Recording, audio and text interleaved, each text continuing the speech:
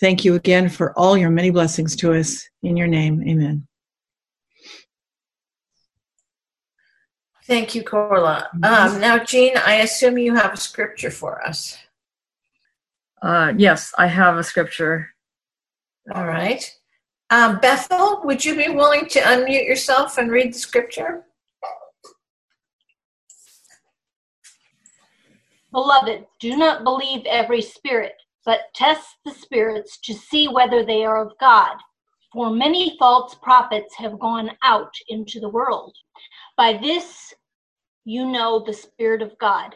Every spirit that confesses that Jesus Christ has come in the flesh is from God, and every spirit that does not confess Jesus is not from God.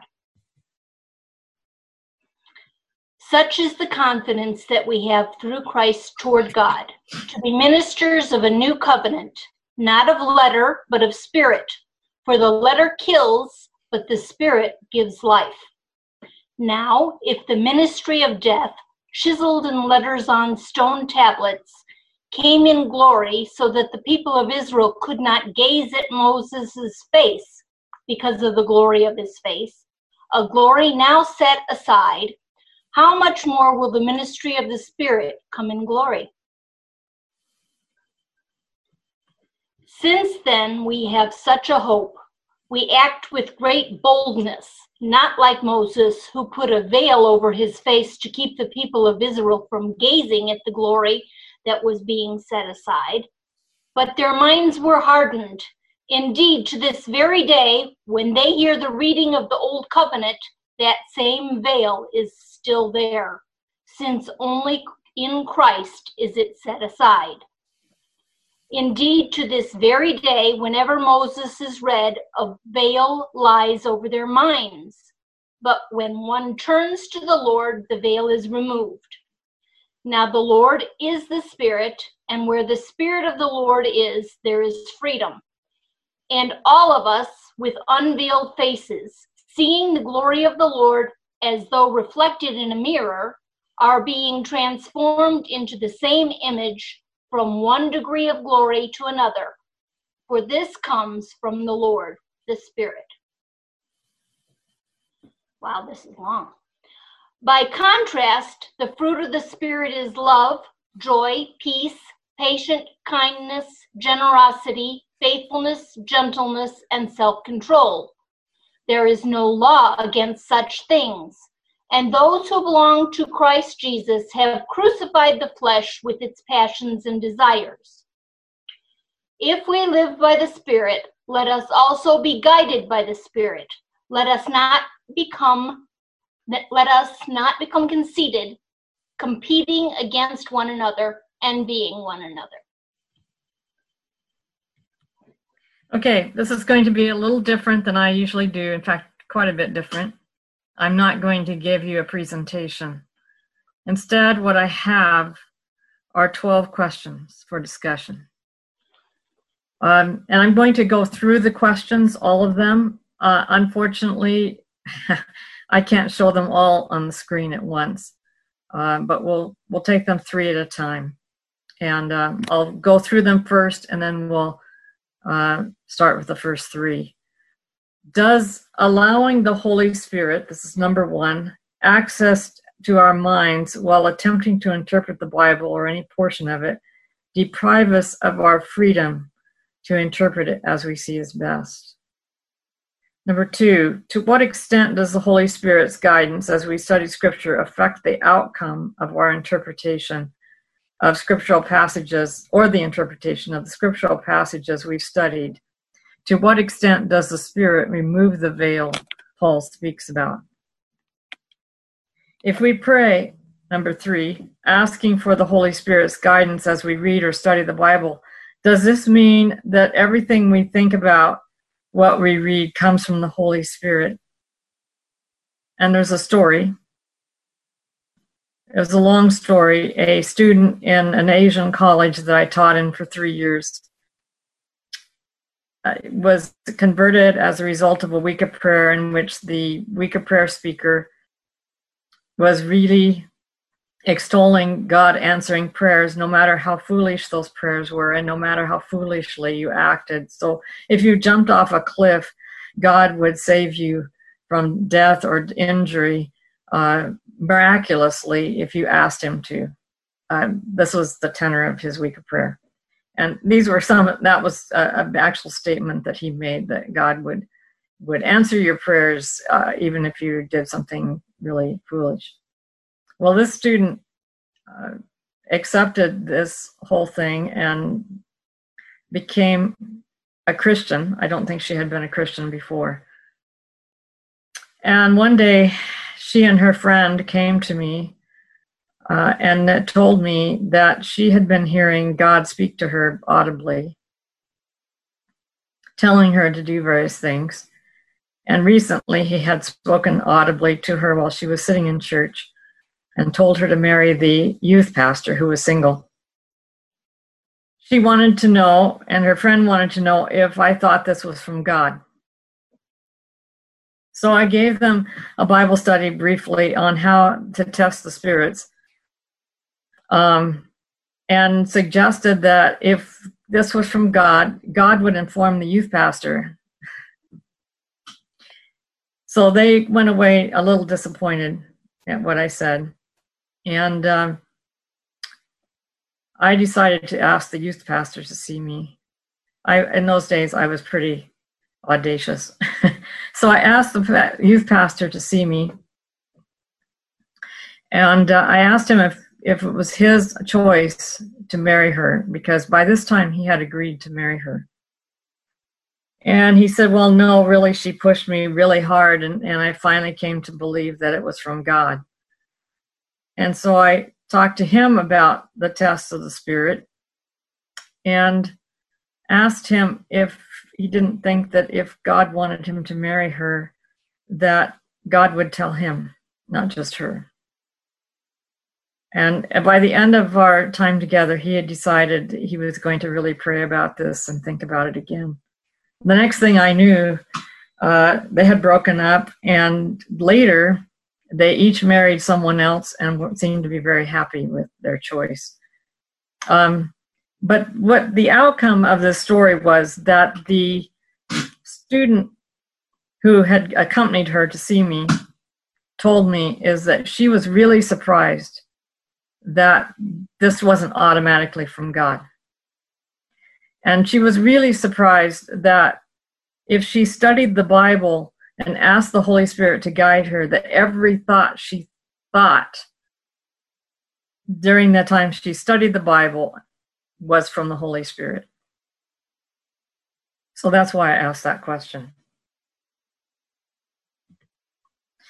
Number 4, if the entire SDA church decided to prayerfully ask the Holy Spirit to guide our minds when studying the Bible regarding the role of women in the church, how would this affect the results? Would we ultimately experience the same interpretation? Number 5, how did early Adventists deal with differences of interpretation of Scripture? Number 6, when we talk about the Holy Spirit, which is rare in our church, why do we usually avoid Paul's words in 1 Corinthians 3:17? Actually, that should be 2 Corinthians 3:17. Where the Spirit of the Lord is, there is freedom. Seventh-day Adventists have long taught that there are several key texts that we use to test the spirits, but nowhere that I know of has the church stipulated 2 Corinthians 3:17, where the Spirit of the Lord is, there is freedom, as a test to determine whether an individual or group of individuals has the true Spirit. Why do you think this is? How would using this verse as a test of the work of the Holy Spirit change our church? How would it change the way we deal with conflicts of interpretation? How does the Holy Spirit work on our minds so as to allow us freedom? Number 10, could we develop and use too rigid a method of interpretation that could restrain the work of the Holy Spirit on our minds and in our midst? How can we avoid that? Number 11, what allowed our American forefathers to choose to become the first governance structure to rest on individual civil and religious freedom and to separate church from state? To what extent did Scripture influence them in this direction? what method of interpretation or hermeneutic did they use? So there are the questions. I wish I could see you while I'm behind the screen. It makes it awkward.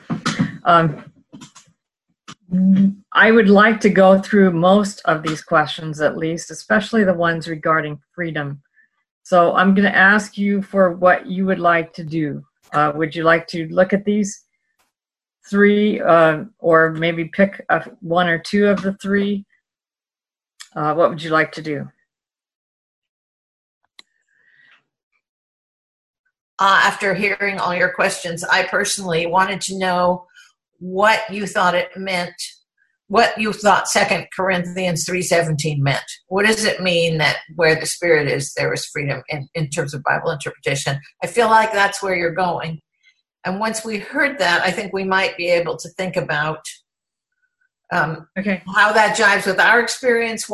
Does the church, what would happen if the church used? I don't know if that's a good idea. Anyone else is certainly. I see Bruce and Janet have unmuted. Let's hear what they have to say. Well, I'd be interested in more context regarding the 2 Corinthians 3:17. Okay, this has to do with the veil that is over their minds every time they hear the Old Covenant, which I think Paul's meaning the Ten Commandments. And so they have no freedom because they have a hard heart and they don't allow the Spirit access. And I take that in principle farther, that in addition to not allowing the Holy Spirit access, they don't allow anyone else freedom either. So it has to do... In the present charged world we live in, the word freedom is slippery. Yeah. Like, I want to be allowed the freedom to breathe on everybody else, even though it might make them sick, and so on. Oh, Bruce. I hope you recognize sarcasm. I did. Dick Osborne has unmuted himself. So, Jean, do you differentiate the Trinity more discreetly as the Holy Spirit being different than praying to God as the Father or to Jesus? Because a lot of our prayers are, Dear Jesus, or Dear God. We rarely pray, Dear Holy Spirit. Are you differentiating between those? Or when we pray in any of those ways, is that basically an invocation for the Holy Spirit to respond? I guess the way I do it is I ask God to enlighten my mind through the Holy Spirit. I sometimes pray to the Holy Spirit, but I see them as all working together anyway, and so you talk to one and you're talking to all three. Vicki? Well, when I hear the word freedom to interpret, and I think of it in the terms of the separation of church and state, that's because, what that seems to imply is that different people will interpret things in different ways, and no one person has a right to tell somebody else that theirs is wrong, or at least to say it with any kind of consequences.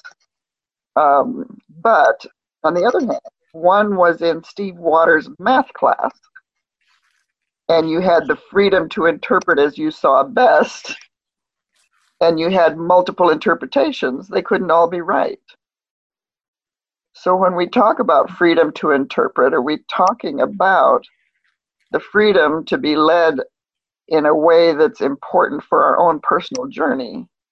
Or are we talking about there is something that is accurate and other things are not accurate? And accuracy is different than personal leading. So what do we do in a situation that we found ourselves a few years ago, actually 5 years ago, of being with two groups? Actually, there were three, but two groups that were opposite to each other. Both believed that they were being led by the Spirit. And I see this as Paul's problem also. When he's talking about the Judaizers think they are being led by the Spirit, and the apostles who are going a different direction than the Judaizers think that they're led by the Spirit. And how does that work? How did it work for Paul? Well, he had some pretty strong things to say about the Judaizers, as you know from reading Galatians and some and Romans. Yeah.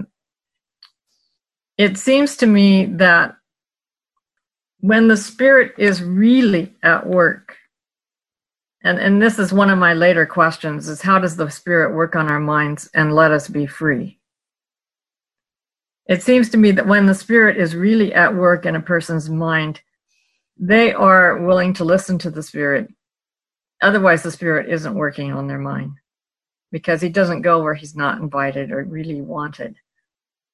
And then secondly, that person can work on other people's minds, and that person will do so only to the extent that that person is invited. In other words, they will influence other people, and I think the word influence is the best word to describe the work of the Holy Spirit. I don't think he deprives us of our freedom. I think he seeks to influence us, and he expects us to grant other people the same freedom that he grants us to say yes or no. But a freedom to say yes or no to something that's true is not quite the same thing as the freedom to identify as true multiple different interpretations. That's true. And that's why I threw in there the question, how did the early Adventists deal with this? They had a lot of controversy when they started out. And my understanding is that they would, instead of just hitting heads at each other, they would go off and pray until they were willing to receive where the Spirit was guiding the group as a whole. And yet, Ellen White still said, after they had done all of that, don't ever assume that we have all the truth. Right. Yeah. So, Jean, doesn't it have to do with being careful not just to listen to ourselves, but to verify with the scriptures and our understanding of how God is love and God is freedom. And we have to constantly verify those concepts, that if what we believe isn't based on the scriptures and on God's character, then something's askew and it's not quite accurate. I don't think we can do this on our own interpretation of if we think the Holy Spirit has guided us or lifted the veil. And so many people really seem to focus on their interpretations. And I would think the early individuals must have also gotten together and constantly tried to check to see if this was scripture and was it following what God's plan is of love and freedom and how things operate. Like, for example, so many Christians had slaves or thought people that were different than them were less than human. So they had gone astray from checking on what scriptures and God's plan is and his nature is. Yeah, I'm going to take off on that, on the slave part. I think I mentioned this last time I was with this class. Darius Yankovic at the seminary did a study of the history of hermeneutics with the abolitionists and slave owners. And he discovered they had two very different hermeneutics. The hermeneutic of the slave owners was a key text here and a key text there that they use quite rigidly. And the abolitionists used a holistic approach, where they used the key texts that had to do with principles, overarching principles, like in Christ there is no male nor female, no bond nor free, and so on. As a result, you have one group that is very locked into a rigid way of looking at Scripture versus a group that is in the spirit of freedom, looking at the holistic, overarching principles of how to interpret Scripture. Because one thing I would like to say in this response to Vicky's comments, the Bible is literature, it is not math. Yeah, and you weren't here, Jean, the day I think that what was the white Jim Hayward. Shondell. Jim Hayward's wife. Shondell Henson. Yeah. Yeah. Anyway, Jean, what she had worked out, and I think she's a mathematician, I gathered, Yes. is concentric circles. The smallest circle in the middle was math. And she said math is the only area where you can have truth and absolute proof of the truth. The next bigger circle was science. And science doesn't have as confident proof, but more than many. And science also is just looking at facts. But she said neither math nor science is talking about meaning and purpose. They're just talking about proving certain facts. And the biggest circle is the humanities, things like religion and philosophy and art and music and all of those. They have a lower threshold for being able to prove, but a higher threshold for meaning. Mm-hmm. Yeah. And that's one of the things that I have found through the years of teaching, that people who are very unsettled by not having one right answer get very unsettled by Scripture when you start using a less rigid perception of key texting and so forth. Bethel and Arnold, did you have a comment, one of you? Yeah, my question was, sometimes when the Spirit tells us something, and we're testing the Spirit, is this the Spirit or is this something else? We relate to the corporate or even the Bible, and it does not quite fit our perception of the Bible the way we were raised with, or what the church teaches. We determine that it must not be the Spirit. So we're using pre-established or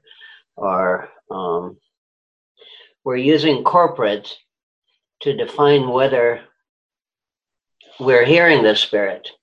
So it takes away from our freedom to actually be guided by the Spirit, regardless of how it interferes with our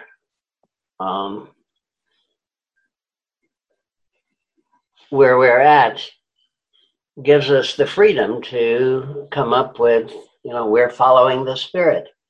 So my question is, does the Spirit lead the congregation or lead the corporate? Or does the Spirit lead individuals and the individuals create the corporate? End. That's a good question. Anybody want to respond to that? Yes. Okay, who said yes? My own experience with systems, which working with military and governments through the years, is we have to focus on the individual. Our corporate relationship with the church is to support us and to help us with guidance and fellowship and love and understanding and monitoring ways of reaching out and sharing with other people. But to me, this is an individual issue, not a corporate issue. So the individual has to do their due diligence, and we're supposed to search diligently for our own decisions and how we stand, not rely on a corporate leadership.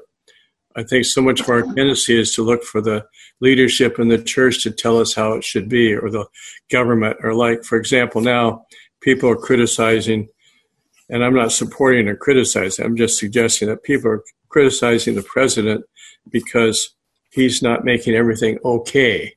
He's not doing the right things to make it all okay. Where on an individual basis, you see people gathering without their mask and so forth. It's a simplistic sort of example, but you see that how people are waiting for the corporate to tell them what to do and what to think and believe. Chantal, you've been waiting for a while.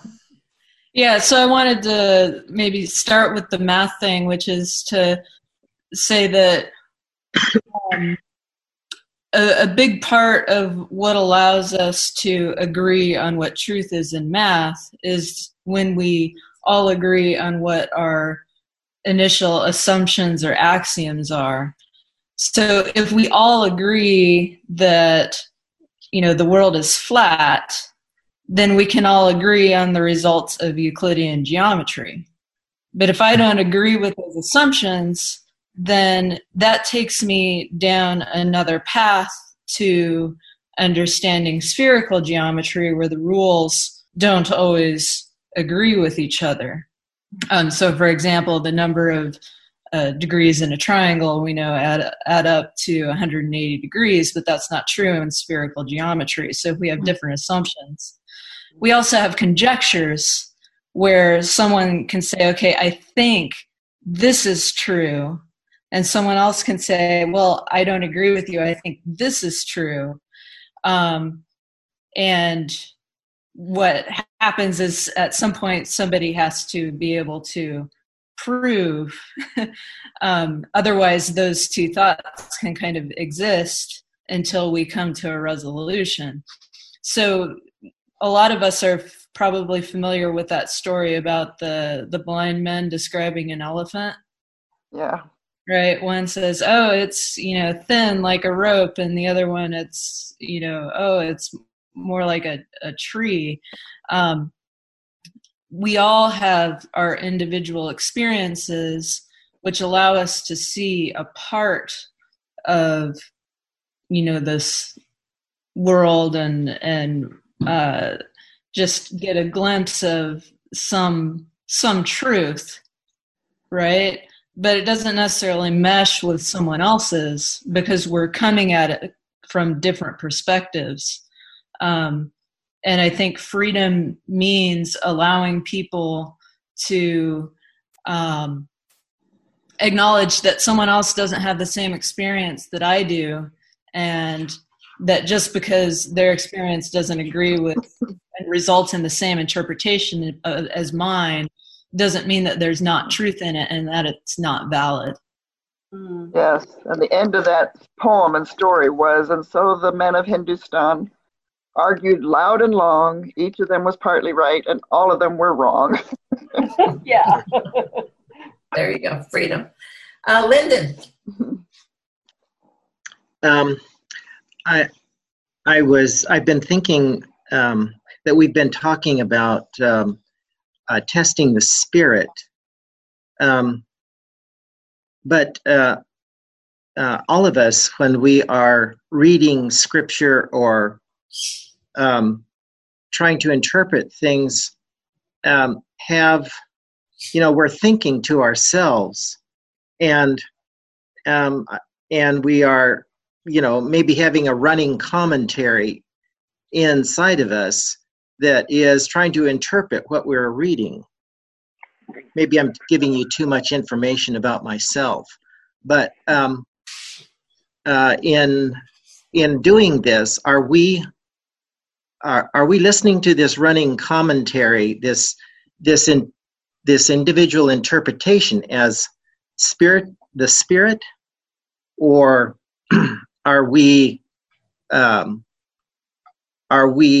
just listening to our self-talk? are we, when we listen to, say this, going back to this story of this youth pastor who seemed to have a very overbearing personality and maybe somewhat wrong personality, misinterpretation. Was he listening to himself talk and interpreting things without listening to the Spirit, or how did that error creep in to his presentation and the students not be able to detect that? How are we to detect that? That's more of an individual thing, I think, than a corporate, although I think during the Salem witch trials, the corporate actually went awry for a while. Yeah, I'd like to respond to that a little bit. It was actually a week of prayer speaker outside of the college. That wasn't the youth pastor that was telling these stories. He didn't seem dogmatic. He was just telling stories and making the most of them in a rather bizarre way, making God look like he would save you from disaster if you ran in front of a truck.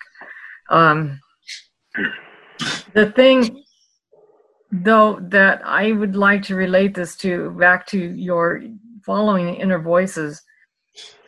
The inner voices, for me, and this is my own experience, usually tell me the same things I've always told me. Where I sense the Spirit working is when I'm led to ask questions. And from those questions, then I have to do research and try to find out what the truth is. And I really believe we need to understand the work of the Holy Spirit in Bible reading. The Holy Spirit will not dictate to us how to interpret the Bible.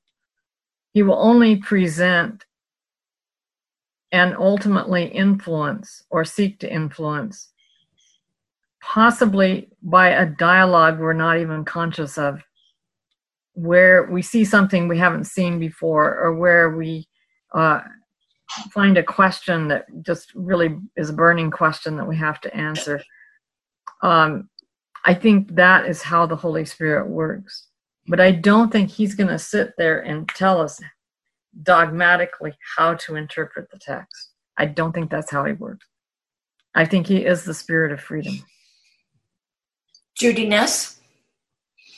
Yeah. I realize I'm speaking up in front of psychiatrists, but having worked much of my career as a psychiatric social worker and working with people who often had quite a lot of hallucinations and delusions, which to the person are very, very real, and they often interpret these as the Holy Spirit's guidance, especially if they're religious people. So I have in the past had patients tell me they are pregnant with Michael Jackson's babies, and they know that God wants this because Michael Jackson is going to, be like God and take over the world, and they see this as very much the Holy Spirit's guidance. And it's like, that's one of those things where how do we know that's not the Spirit's guidance when they are very certain? So I am used to working with people who are sure that something that they're thinking is actually true.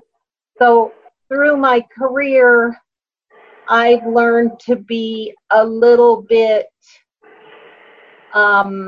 cautious with self-talk, and kind of like what Lyndon was saying too about self-talk. So as a counselor, I use a lot of cognitive behavior therapy, where we work a lot with people on identifying what was the thought that you had about this.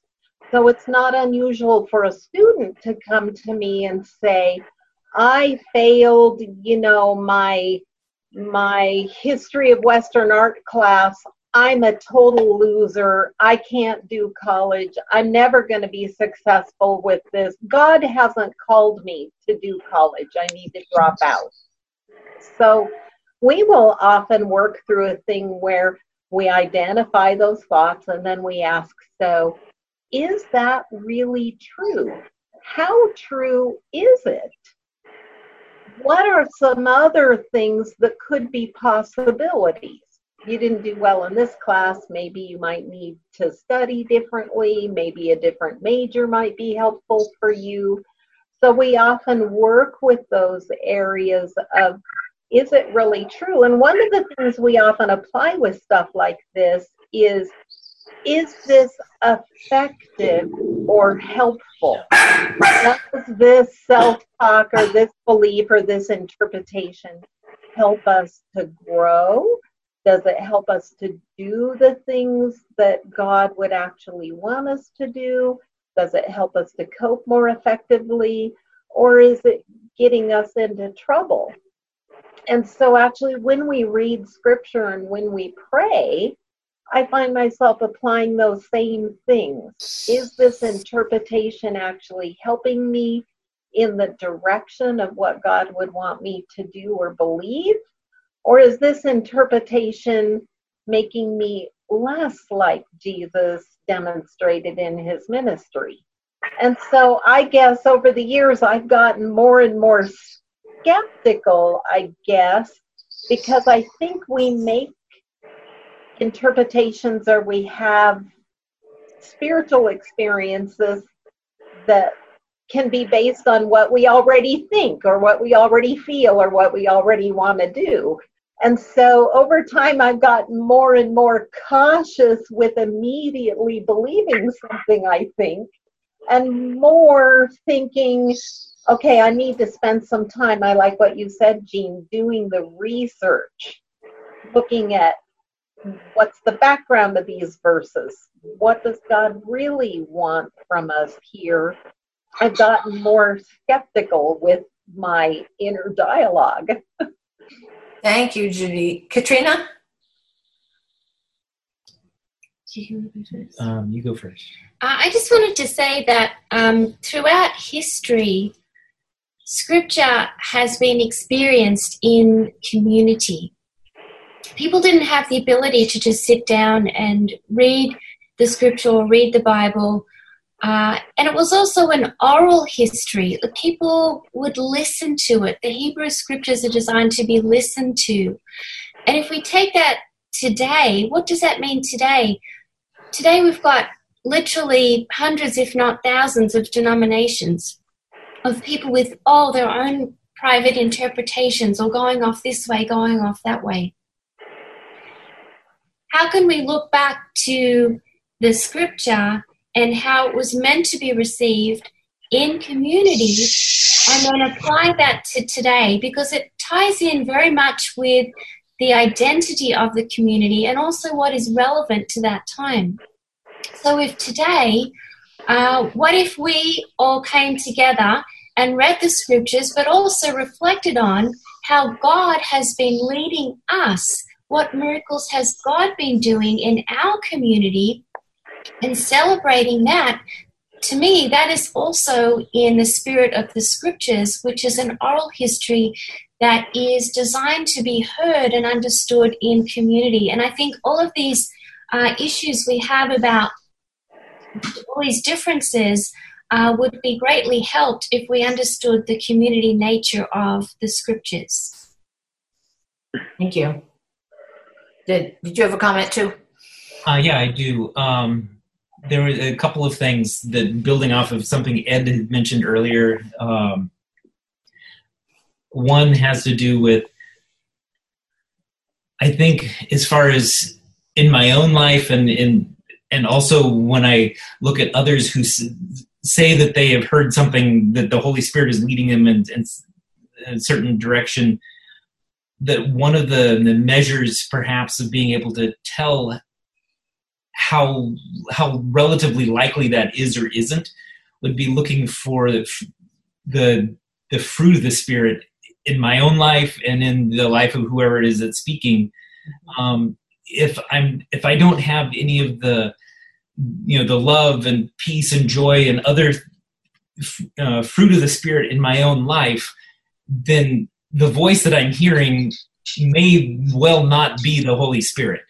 But to the greater extent that these are present in my life, then that makes it more likely that what I'm listening and following is indeed actually what the Holy Spirit is having to say. And then kind of along those same lines, that when we get into the areas where there are two or more groups that are at odds with each other over a particular interpretation, that one of the guides I've looked at is just then, well, how do these different groups treat each other? I think ultimately God is more interested in how we treat each other than whether or not we have our doctrinal ducks in a row. And so if one group is just beating down on the other, saying you're wrong and you're going to hell and whatever, and the other group is acting in a more loving manner, I would rather be aligned with that group than the other, than the hateful group, just based off of that and alone. And my guess is that the Holy Spirit is probably that they're listening to the Holy Spirit more, and kind of along the same lines as far as trying to figure out whether that voice is the Holy Spirit, is that God, when He speaks to us, He's always going to be uplifting, redemptive, so on. If that voice is telling you you're a failure, you're never going to make it, you're whatever, you did it again, you might as well give up, that's not God speaking to you. I want to take off on that, if I may, and point out that in 2 Corinthians, where this freedom passage is, that the goal of that passage is found in verse 18, which follows verse 17. And all of us with unveiled faces, seeing the glory of the Lord as though reflected in a mirror, are being transformed from one degree of glory to another, for this comes from the Lord, the Spirit. And I would like to echo what David was saying by suggesting that it's that whatever interpretation we have from Scripture, it's only meaningful and it's only relevant if it has led us to become more loving and more considerate and more Christ-like people, who we actually see the glory of God, and in terms of the fruit of the Spirit. Because I think that's where Paul is heading, that the veil that's over their faces is the hardening of their hearts and minds, and making them rigid and demanding and coercive and so on, dictatorial. But the real glory, if we take that veil off, the real glory of God is His character, according to Exodus 33 and 34. And that by beholding that, we become transformed to become people who, like the Holy Spirit, present things and leave it to the other people to decide whether or not they think that is right. Willie, I accidentally muted you, but if you'll unmute, you've been waiting quite a while. That's okay. So I want to respond to the I think it's question number 11 about the founding fathers and separation of church and state. And I've been sitting here this whole time trying to think about some kind of scriptural hermeneutic that leads to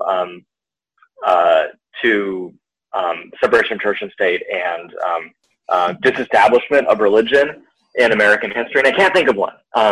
I think mainly that comes from the Enlightenment, and well, it comes from the Enlightenment, and it comes from the political exigency of just the fact that if you were going to establish a church in the U.S., like in 1776, 1783, what would it be? And because there was no there was no dominant religion, so another thing that I want to point out, I don't know if this is helpful or not, but just something that that I think is interesting, is that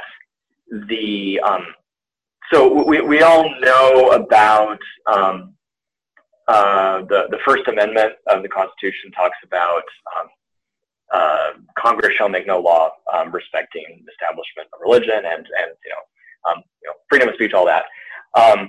And that's actually just Congress. So originally, separation of church and state was just separation of church and the federal government. And so into the 19th century, a number of states had established churches on the state level. So the churches, the states that had the Anglican Church as the official church of those states, that was disestablished with the Revolution, because that represents the evil empire. We don't want any of that anymore. But into the 19th century, a number of New England states had established churches, congregational, mainly congregational. Massachusetts was the last one to disestablish the church in, I want to say 1833. And that was actually, that actually turned out to be really great for American religion, because it removed the church from government, government support, but also government control. And so then, that's the context of the Second Great Awakening. Religion just explodes in America, helped by disestablishment. So I know that the great Second Great Awakening preacher, Lyman Beecher, was initially opposed to disestablishment of the church. He's like, this is a really bad day. I can't believe this happened. But then once he realizes how good it is for America, he's like, no, that actually this was great. So there may have been people who were in favor, religious leaders who were in favor of disestablishment. There definitely were. The Baptists wanted disestablishment in states where they were not the dominant religion. So, so minority religions, like minority denominations, wanted disestablishment, but it was the I don't know of a scriptural hermeneutic that led to that. But of course, it was very advantageous to American religion ultimately. Yeah, I agree with you, Willie, that you can't find a scriptural hermeneutic, particularly with James Madison and Thomas Jefferson in Virginia. But I was thinking clear back to Roger Williams. And Roger Williams does seem to have a hermeneutic. It's a more principled one. It's kind of like what the abolitionists used. But he does it in a more general way, taking the world as the state and the church as, the spiritual realm, and saying that if they merge, and the state controls the church or the church controls the state, and it usually works both ways, that was the church becoming the world. And I see scriptural influence, at least, on Roger Williams, but I don't know that I would as much on James Madison and Thomas Jefferson. Okay, interesting. We've got several people lined up here. Let's go Dick Osborne, and then Leon, and then Greg Schneider. It'd be interesting for me to comment on that topic, because my master's thesis was on the establishment of religious freedom in Virginia. But I'd like you, Gene, to go back to question number 4. It seems like the Holy Spirit working is better on an individual way than on a corporate sense. This question about if we sat down and prayed that the Holy Spirit would help us on the issue of women's ordination. I have to admit that I have, been in many church meetings, general conference, union, everywhere. And before a big controversial decision is made, there is somebody that always gets up and says, let's pray about this. And often a little song is sung. And if you're in a larger group, you can pray for 10 or 15 minutes. If you have 5 or 6 pastors, you can understand what that means. And then everybody gets up and votes exactly the way they were going to vote before that took place. I have to admit that I never once changed my mind on how I was going to vote based on that prayer and asking the Holy Spirit to come in. I came to the conclusion on this issue that culture overpowered the Holy Spirit most of the time, because perhaps I thought the Holy Spirit wanted a certain vote to happen. So that was perhaps my arrogance.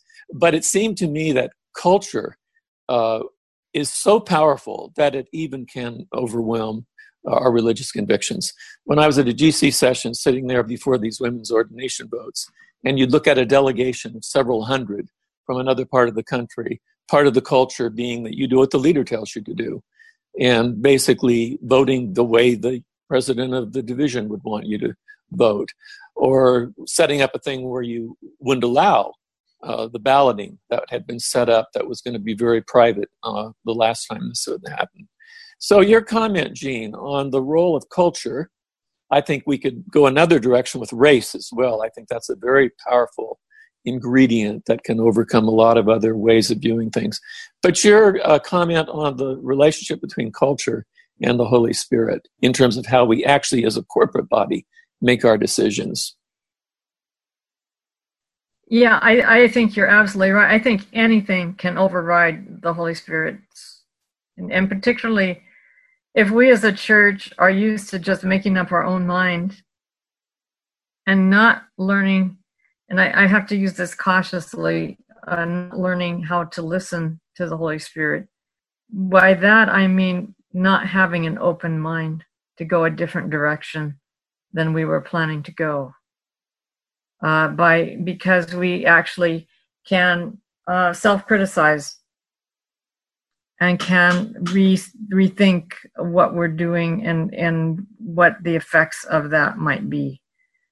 When we're not ready to read the Bible with the idea that we don't have all the truth and we aren't able to question our own hypothesis and our own assumptions, I don't think the Holy Spirit can do a whole lot for us. And when the whole culture adopts that kind of mentality, certainly it's much harder. Though I do think, and this I think relates to history of movements like Martin Luther and the Reformation, Anabaptists, and so on. When people, an individual allows the Holy Spirit to turn their mind in a different direction and they rethink the Bible and they see it in a totally different light, and then they present that, they stir the pot. The result is not everybody suddenly becoming unified. The result is quite the opposite. It's like Jesus said, bringing the sword.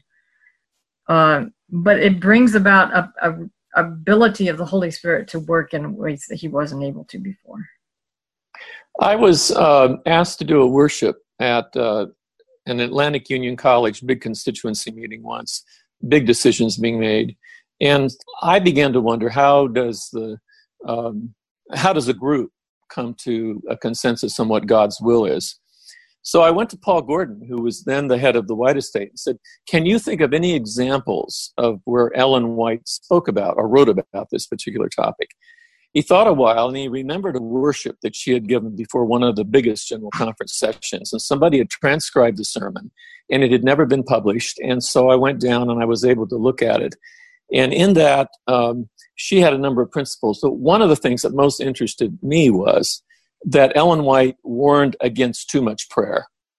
And she, in this sermon that was transcribed by someone in the audience, said that too much prayer can lead to sentimental and emotional decisions, especially in a large group setting. So I think, Jean, your emphasis on individuals seeking the Holy Spirit is perhaps more important than big group prayers and trying to come to consensus as a group compared to the individual, which I think you've been stressing recently. Thank you. You know, Leon, I told you were next, but I see someone that I've been ignoring because I wasn't interpreting the signals right. So Floyd Phillips, I think you've been wanting to speak for a while.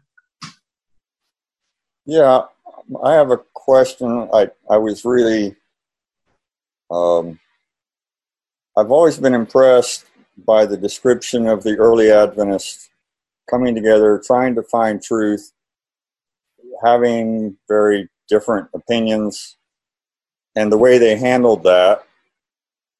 And what it seems to me is that maybe a large part of our problem of ever achieving what we think is unity has to do with what we're looking for. Because if the early Adventist pioneers, when they met in barns and homes and things to try to figure out what was going on and make sense out of the disappointment and all of that, if their primary goal had been what seems to be our goal today, and that is to come up with the right answer, I don't know that we would even have a church today. But according to their actions, it appears that they had a higher priority for unity of spirit than they did on having uniformity of doctrine.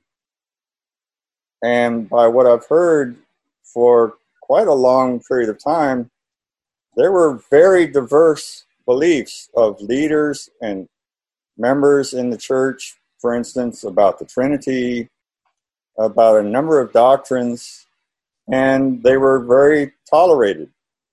They did not become divisive issues. People were allowed to think differently about these things, but their top priority was love one another at any cost. And it seems like that has completely reversed today. So if we're looking for how do you hear the Spirit, are we asking for the Spirit to give us the right answer, or are we asking for the spirit of freedom to allow the Spirit to move in the uniqueness and diversity of people who have completely different ways of even arriving at, quotes, truth? Is there a tension there between those? I would like to propose an additional word. I don't know that as a church, we tend to want to find the right answer. I think what we want the Holy Spirit to do is give us the power to control. And that really, that right answer is an adjunct to being able to control. Control what, Jean? Control the church, control the members. Yeah. Okay. Leon? Yeah, very, very impressed with all the comments. All I wanted to add is this is a dynamic process. Individual, understanding God, because the scope of the Bible, the purpose of the Bible and understanding Bible is understanding God. Throughout my life, the way I understand God is one. Holy Spirit is only a way of God's working with individuals and communities, individual and congregation or church, if you want. Throughout the history, all this tension and dynamic worked. We cannot idealize too much Adventist history or history in general if we want to understand how God works with the individual, with the community. God limits himself to work with the human limitations. If I am open, and unity of spirit was mentioned several times, and that is the point.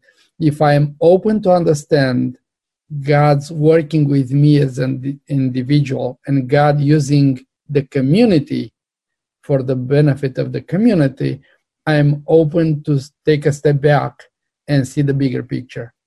Otherwise, community, doesn't matter if it is church or any human institution, will use authority. Question number 4, if the entire SDA church decided to prayerfully ask, they did that as a corporate, exactly. But they didn't change their minds. Why? We are individuals thinking from the individual perspective, not for the benefit of community or God's perspective. And how we see God is how we decide what truth is. How we perceive God's character, God's intentions, is how we try to impose our perspective. If I see God as hierarchy, Father, Son, and Holy Spirit, then the woman, who is the Holy Spirit, usually in larger acceptance, should be the third. So she doesn't have a place in ordination. Forgive me for sarcasm. But the point is, this dynamics overlaps with my maturity as a human being. If I want to understand God and give God room to recreate me in His image includes relationships. He uses me for the community is used to help individuals, participants. If the freedom is respected, we try to find that healthy tension of growth. If not, I will impose my authority if it happens that I am the president, and I'll take the vote or I'll influence the vote in such a way that it will be my way, because that is my personal conviction that God spoke to me, but didn't give you the freedom to speak through you.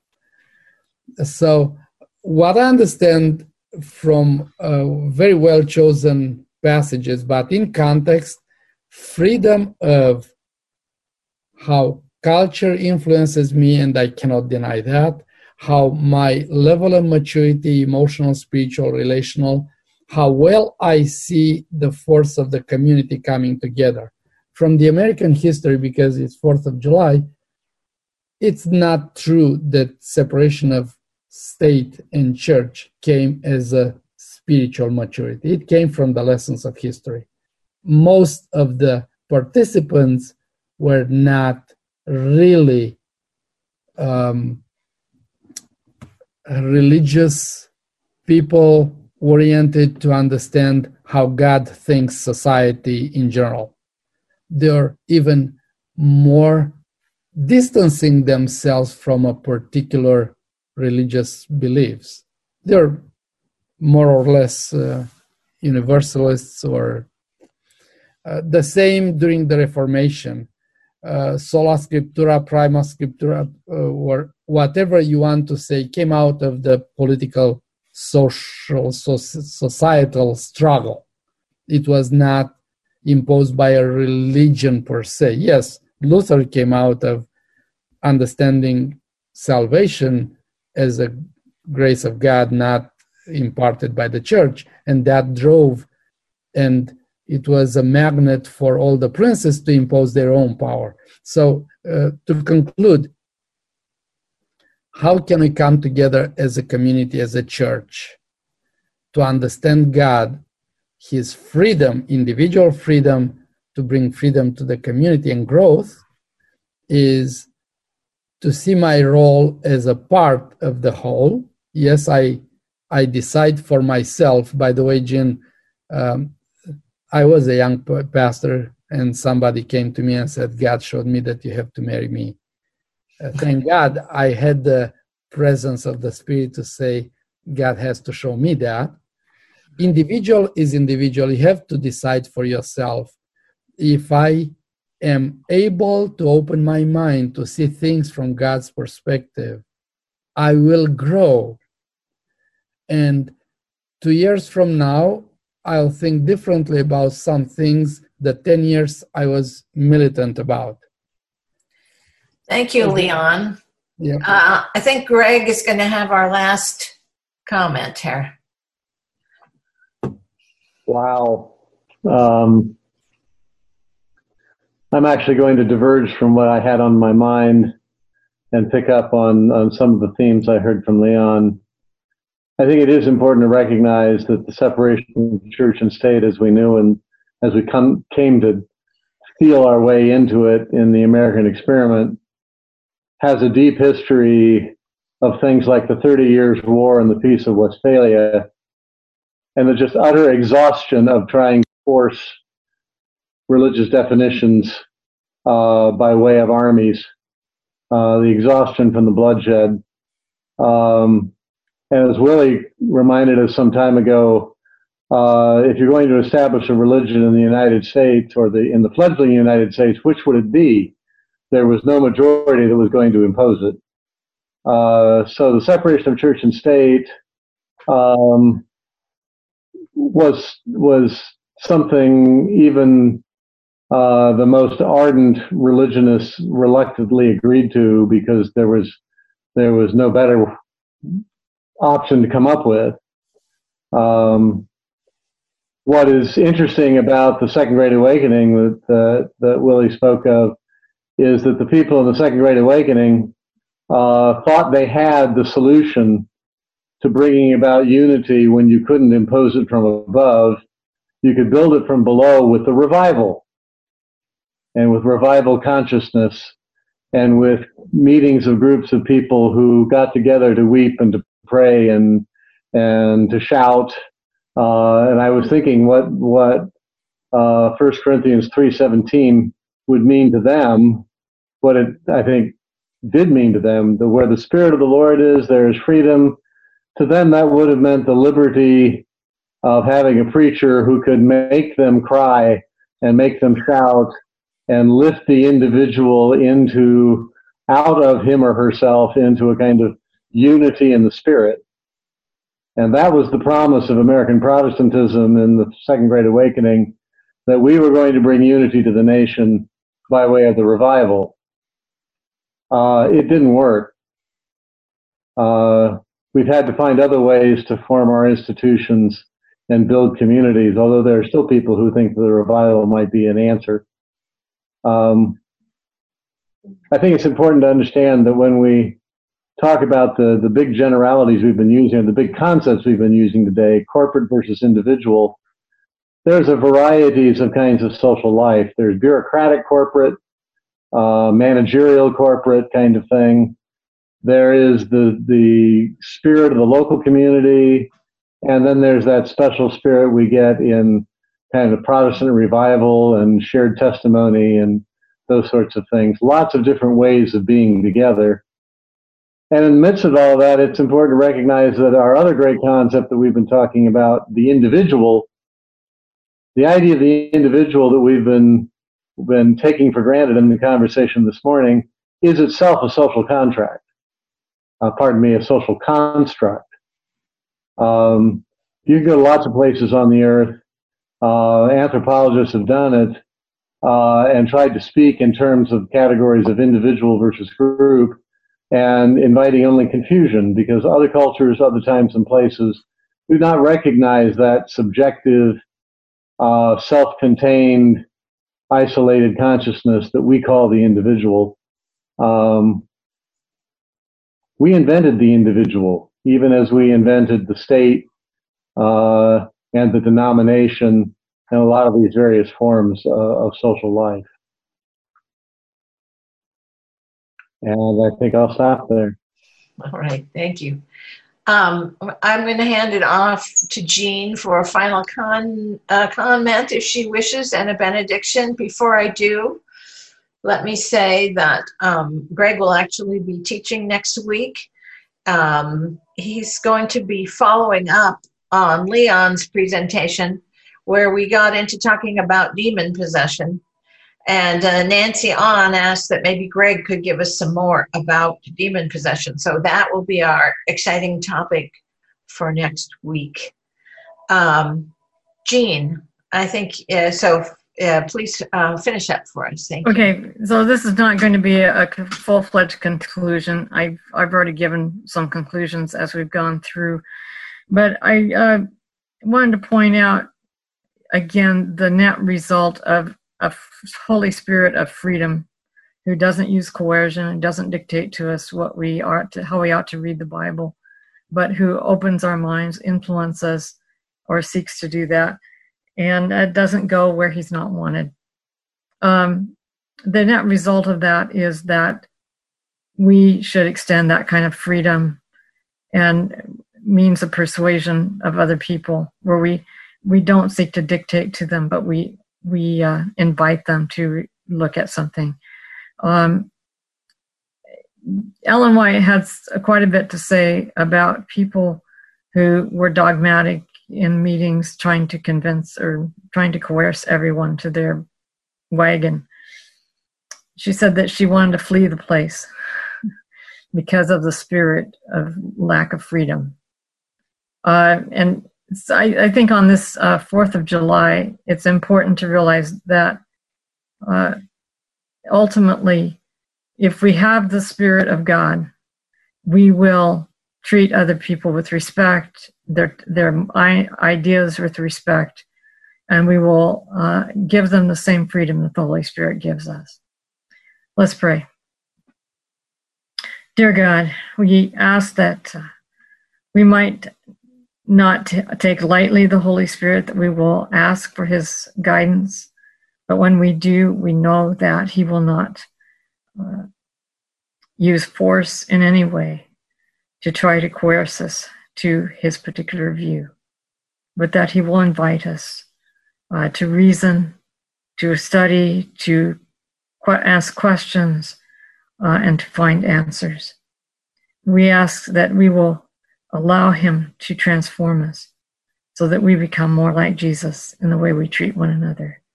In his name, amen.